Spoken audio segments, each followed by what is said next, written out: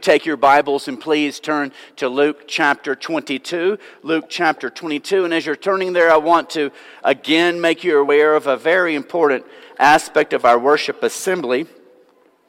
And that is our offering that we bring before the Lord every Sunday. There are 4 different ways that we've made it possible for you to give your offering. You can mail a check to our church address. You can give an automatic draft through your bank. You can go online to our website, deesidesprings.com. There's a little button there. Just click on Give and follow these instructions. Or if you're here in person, you can give your offering there at the table on your way out. And if you're not here in person, certainly want to say to those of you that are live streaming with us, we are absolutely honored and humbled to have you with us this morning. In this story, it says that Jesus was reclining, not seated, but I decided I would not recline, but at least I would enjoy the pleasure of sitting today for this lesson. I think I might fall asleep if I start reclining. Let's pray.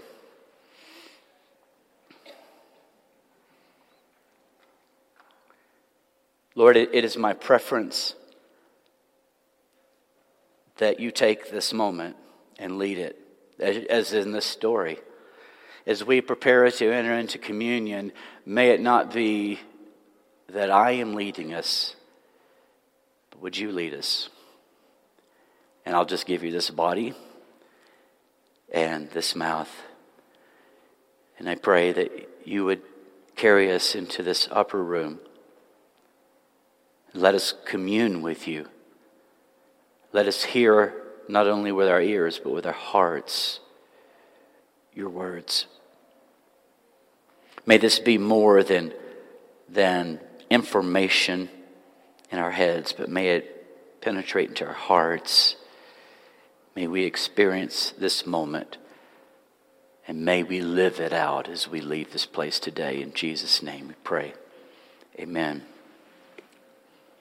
Luke 22, we're going to be looking in verses 7 through 20.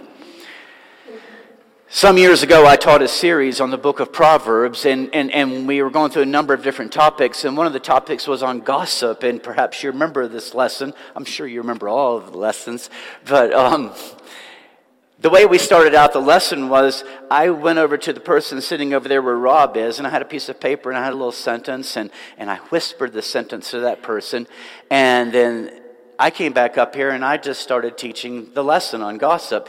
And so then while I was teaching, this person whispered to this person what they had heard me say. This person whispered to this person. This person whispered to this person. And that just went on until I was at a certain place in the sermon. I guess I was about 20 minutes in. It had made its way somewhere around here. And I asked this person here, please stand up and tell us what this sentence is that you heard this person just tell you. They stood up and told us what the sentence was. It was completely different than how it had started over here in this corner. Thus, the demonstration of one of the many dangers of gossip. But something like that can occur, or something like that, as we've already seen in this series, has occurred with the Lord's Supper over the years. We're going to look at here in chapter 22 of Luke, Jesus first instituting the Lord's Supper. He's giving his instructions to his disciples of this sacred meal that he wanted them to continue in. And so they did after he was gone. And the communion time, the Lord's Supper, this sacred meal, it was a very important part of the early churches. But as we noticed over the past 2 weeks in 1 Corinthians 11, hardly 25 to 30 years later, the church in Corinth, whatever they had doing, their Lord's Supper had evolved into something that Paul said, this is not the Lord's Supper at all. And so he there, as we've looked at for 2 weeks, he instructed them. He reminded them of the manner of the Lord's Supper, the importance and its purpose. And he actually, in that passage, appealed to this very passage that we're going to be looking at here today in Luke chapter 22. And so you can only imagine, if that's what happened in only 25 to 30 years, what has happened to the Lord's Supper over the past centuries and centuries and centuries in churches all over the world.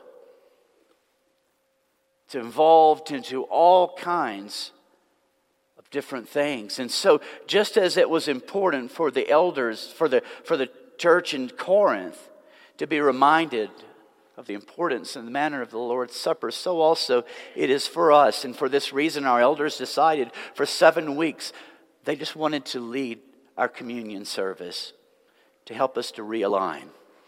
And then it was decided we'd have a series of lessons, and thus that's what we're doing. We're in lesson number 3, just to remind us, this is what it's about. This is its purpose. This very important aspect of worship gathering. So here in Luke chapter 22, this is an evening that we are brought into with Jesus, and this is traditionally called the final week, and it all culminates on Sunday, which is the resurrection of Jesus Christ. We're going to celebrate that this Sunday, and so I want to encourage you to be here. I want to encourage you to bring flowers to fill up these 2 crosses right here. It's a special part of our service, but more important than the flowers, I want to encourage you to bring someone with you. It's a wonderful opportunity for outreach. But at the beginning of this final week, as you look in Matthew, Mark, and Luke, and even in John, we see that it began with what's traditionally known of as Palm Sundays. It's a day on the Christian calendar that we remember today when Jesus rode into Jerusalem on a donkey. And then as you keep reading in the story, we see how that Jesus went through a gauntlet of opposition by the religious leaders of Jerusalem. And I think the thing to realize is that he could have avoided all of this. He rode into Jerusalem knowing full well in advance what was going to happen. That he was going to be falsely accused. He was going to be arrested. He was going to go to trial. He was going to be brutally beaten. And he was going to be brutally executed, but he came anyway. This was his choice. If we remember anything about Palm Sunday, it was his choice. It was his decision. As he stated earlier, no one takes my life from me, but I lay it down on my own accord. What he experienced in suffering in this final week, all culminating in the cross, was his choice for you. Because of you. In your place and mine. And so in this final tumultuous week, he arranged to have, almost certain of this, that it would have been on a Thursday night. Some would disagree. But an evening to be alone with his disciples. It was a meal at a table. You read the Gospels, Jesus loved to eat. You read Luke, you see him at least 7 times at a table. That's where he often met with people. And so now in this story, this is not just any meal. This is the Passover meal. This is one of the greatest of the religious festivals of the Jewish people. The Passover was an important meal when the people stopped and they remembered this incredible story of how God had delivered them out of Egypt. He'd saved their lives and delivered them out of slavery. And some of us know the story, some of us don't. It's the story when Moses went before the Pharaoh. You remember what he said to Pharaoh? He said, "Pharaoh, Pharaoh, oh baby, let my people go." Oh, yeah. Or at least that's how the song goes. We sang that last Sunday during Sunday school with so many of our children, our children's ministry and their children. Do y'all want me to sing it for you today? Not happening. It's live stream and they're going to be recorded. But But maybe he did sing that song, and maybe thinking, maybe Pharaoh go, okay, all right, I'm sick of this song. But Pharaoh was stubborn. We're always so stubborn. God has to dig in so many times with us. He was so stubborn, and so he would not give in to the word of God spoken to him through the servant Moses. And so God sent, as we know, these punishments. They're called plagues. He wouldn't give. He wouldn't give. He wouldn't give until the 10th plague. God had instructed the Israelites that on this night would be the death, imagine this, of the firstborn son of every home in Egypt. He said, on this night, I want you to take a lamb. This is the Passover lamb. I want you to sacrifice it, and I want you to take his blood, and I want you to put his blood upon the doorframes of the homes. And the purpose for this was so that that evening, when the Spirit of God would come through Egypt, and he would see the blood posted on the door frames of the homes, he would pass over those homes, and the firstborn of that home, the son, would be spared. They were instructed then to roast that lamb, and they were also to eat bitter herbs in a meal together. The bitter herbs were to remind them of how bitter it was in Egypt. Last week with the kids, we gave them horseradish. We wanted them to understand bitter. They were also to prepare and eat unleavened bread because they were going to be leaving quickly that evening, and there was no time to put yeast in the dough and to let it work its way through the dough. And so they followed these instructions, and that night the Spirit of God came through Egypt. You can only imagine. I mean, I'm not a big fan of the Egyptians. Still, my heart grieves for the hurt and the loss they experienced.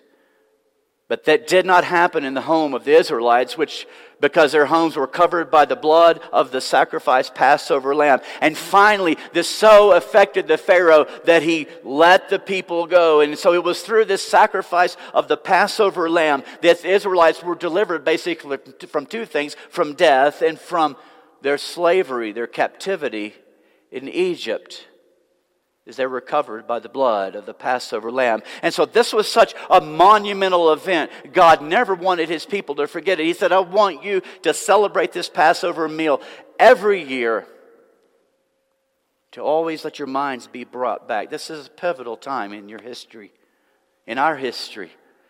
And so in obedience to those instructions, we follow the story, and year after year, century after century, God's people observed the Passover until now. We are brought into Luke chapter 22. We find Jesus in Jerusalem with his disciples, and they're about to celebrate the Passover meal.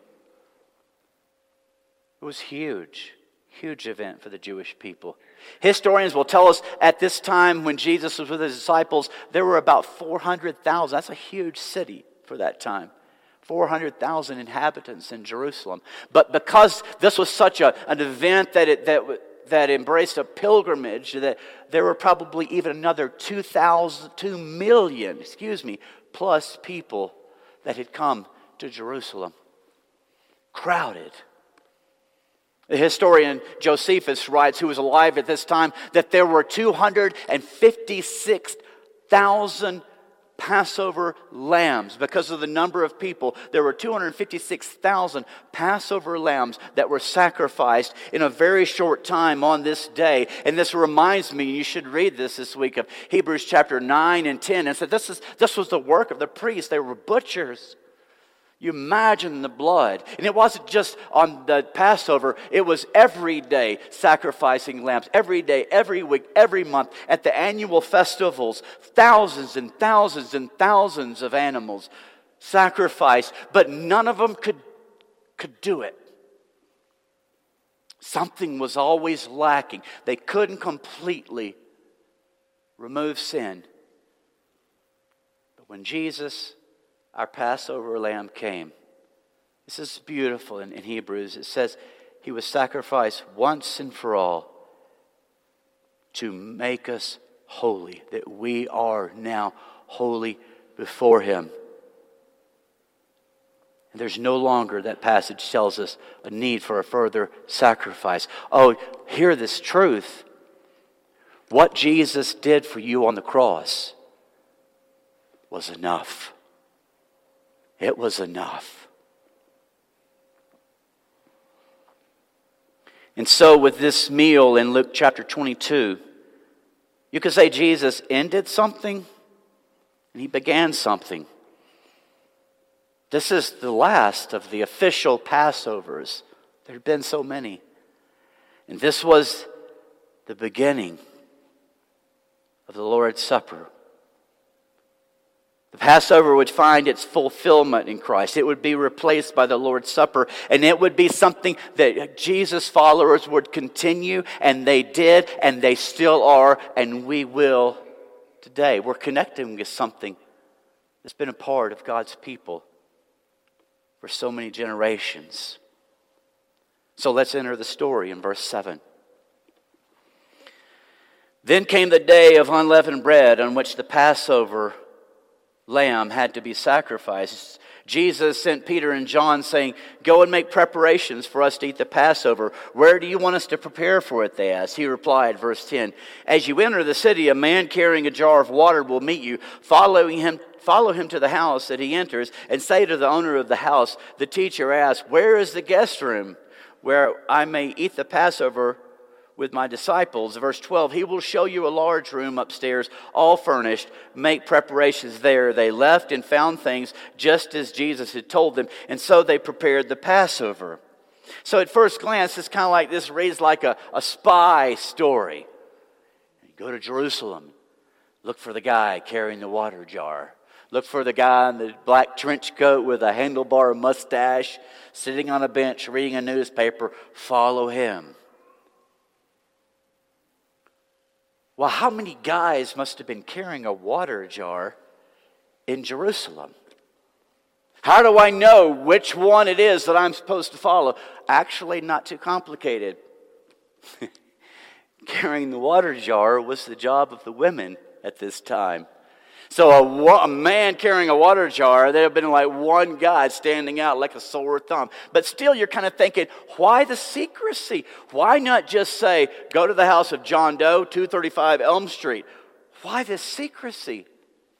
Follow this guy with the water jar. I believe there's two reasons for the secrecy. First of all, how many people were in Jerusalem? And Jesus was incredibly popular in this moment. Had the crowds found out where Jesus was going to be, he would have lost this moment with his disciples. But secondly, Judas was right there among the people. And had Judas found out in advance where they were going to be, it might have meant Jesus being arrested prematurely. He did not want this. Jesus wanted this moment alone with his disciples. In preparing the Passover, Peter and John would have taken the lamb to the temple. They would have had it sacrificed, and then they would have roasted the lamb. They would have prepared the unleavened bread. They would have prepared bitter herbs. They would have, at this time, also brought in this very thick dip called charoseth for the bread. And they would have brought lots of wine.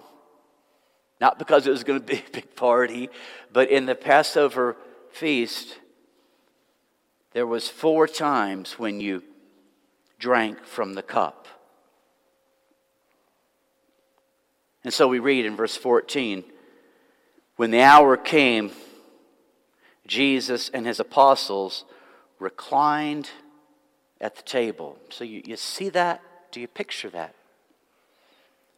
And I say that because it's so different than our tradition of passing the trays, seated quietly, looking at the back of someone else's head during a time of personal reflection. That wasn't Passover. That wasn't this meal. Passover was a time of communion. It was a time of conversation with others around the table. It involved children. It didn't exclude the children. It was a time of teaching and explanation. It was a time when the father of the oldest male in the meal would tell the Haggadah. That would be, he would tell the story of the Exodus in Egypt. But their conversation, it wasn't casual conversation about politics or the sporting events of the day. If it were today, they might be tempted to talk about the Final Four. LSU is going to be in the championship. They didn't talk about that. Or this girl in Iowa with a phenomenon of basketball. They didn't talk about that. Or Donald Trump indicted. Not such conversations in this moment. This was all surrounding a memorial of what God had done for them. And so we keep that in mind as we commune with one another.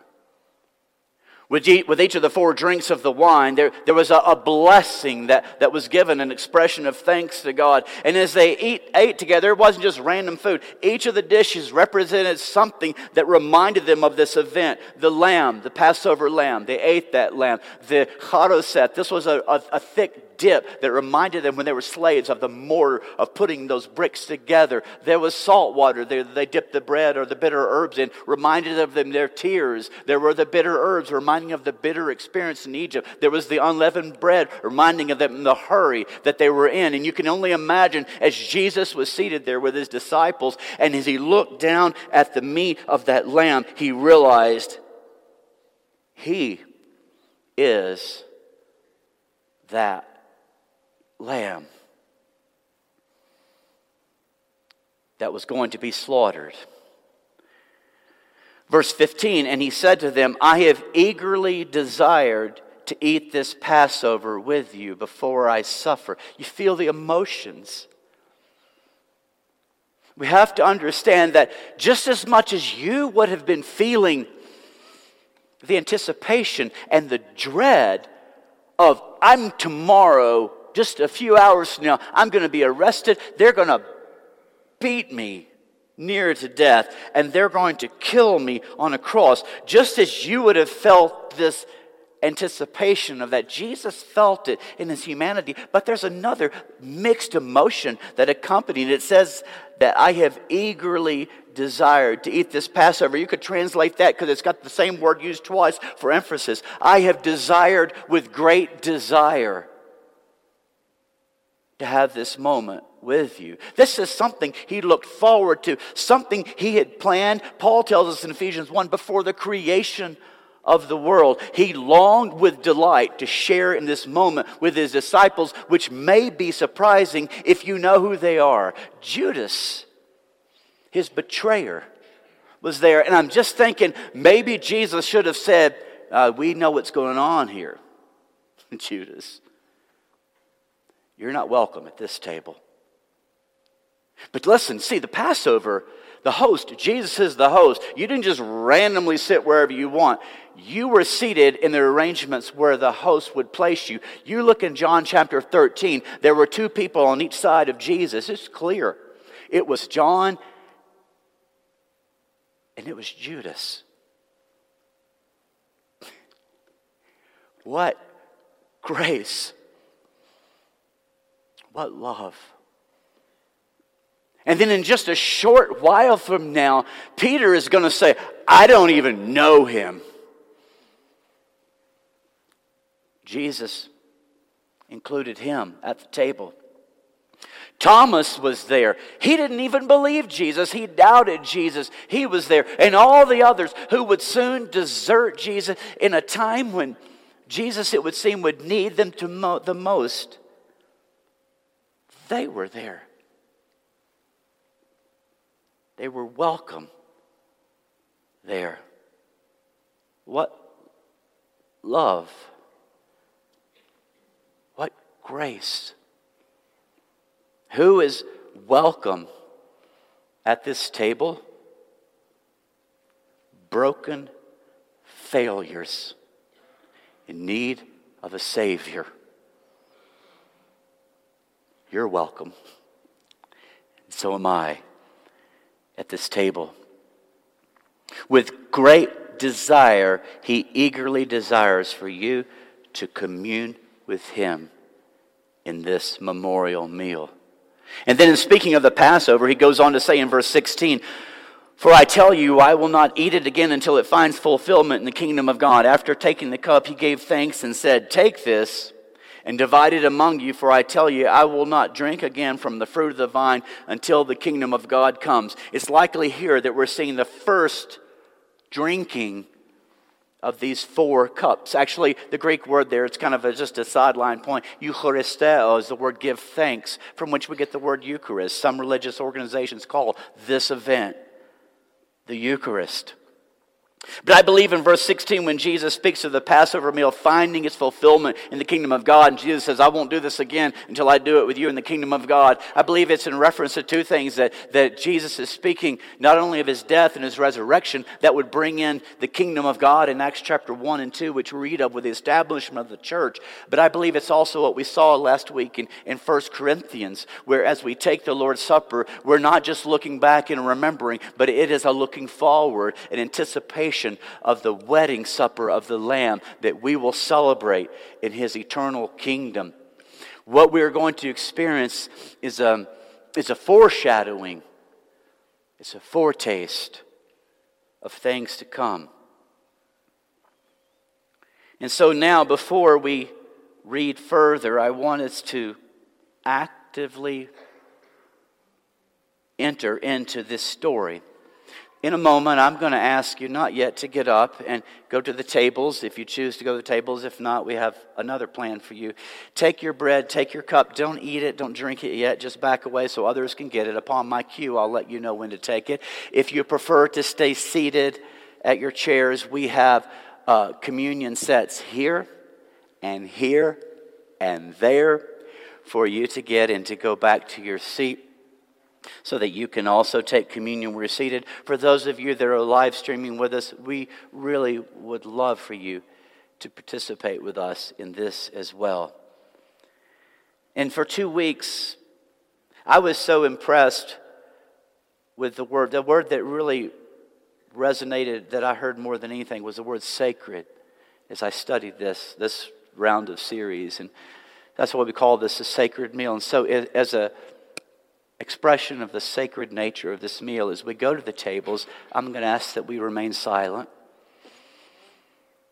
that we, in that moment, focus in silence on Christ. And though there will be human silence, we're going to have a song that we play, and the words are beautiful words that remind us of their very purpose in the heart. And I would encourage you to listen to these words, or you can actually read the lyrics that are on the screen.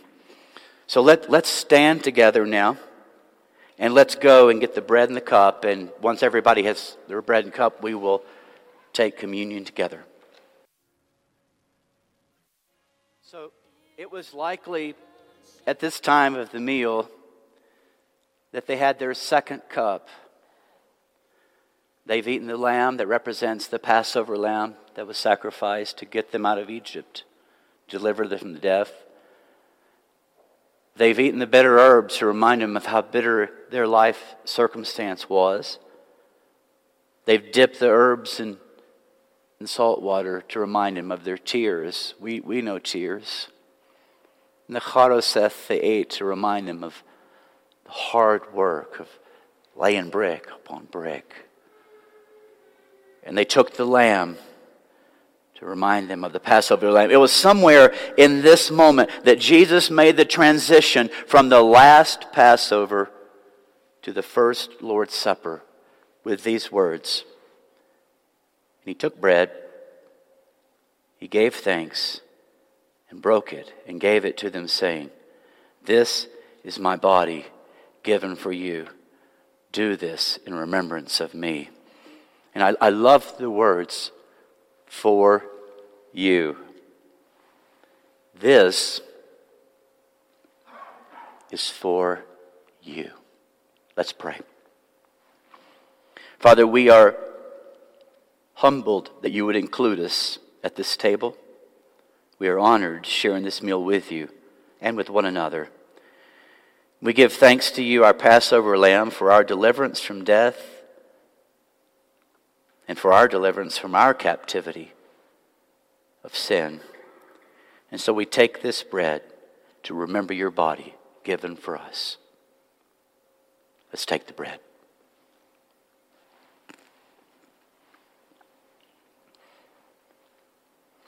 So with the cup, it was likely now in this meal, this was probably the third cup.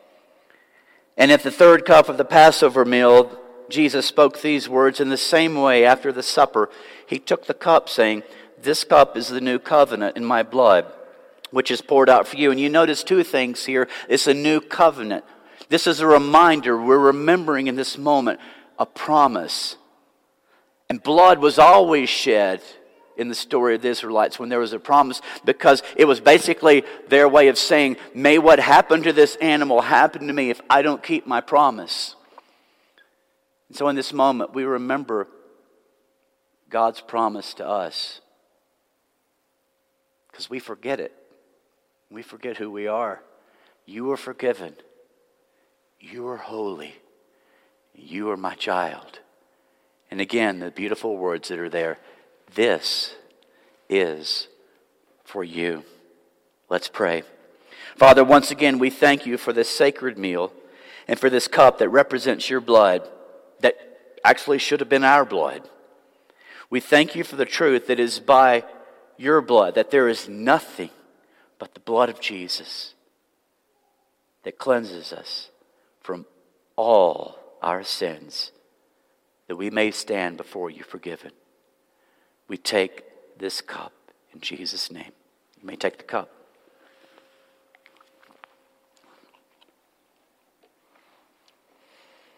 And so now as communing with Christ, but also we've learned in 1 Corinthians we are to commune with one another. We're going to break the silence.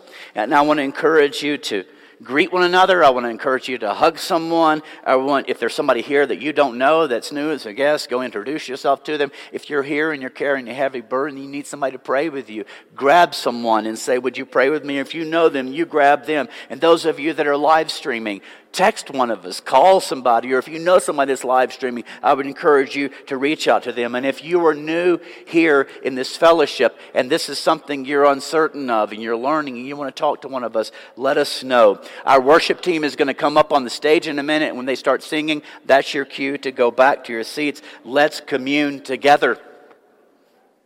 Hey, I'm Eddie White, the Senior Minister for the Eastside Church of Christ. Sure want to thank you for joining us today on our podcast. I hope today's message was indeed a blessing to you. I'd like to invite you to browse our website at eastsidesprings.com to get more information or to contact us. And as always, we indeed welcome you to join us for our worship service in Colorado Springs as we seek to live out Jesus' mission of making disciples of all nations.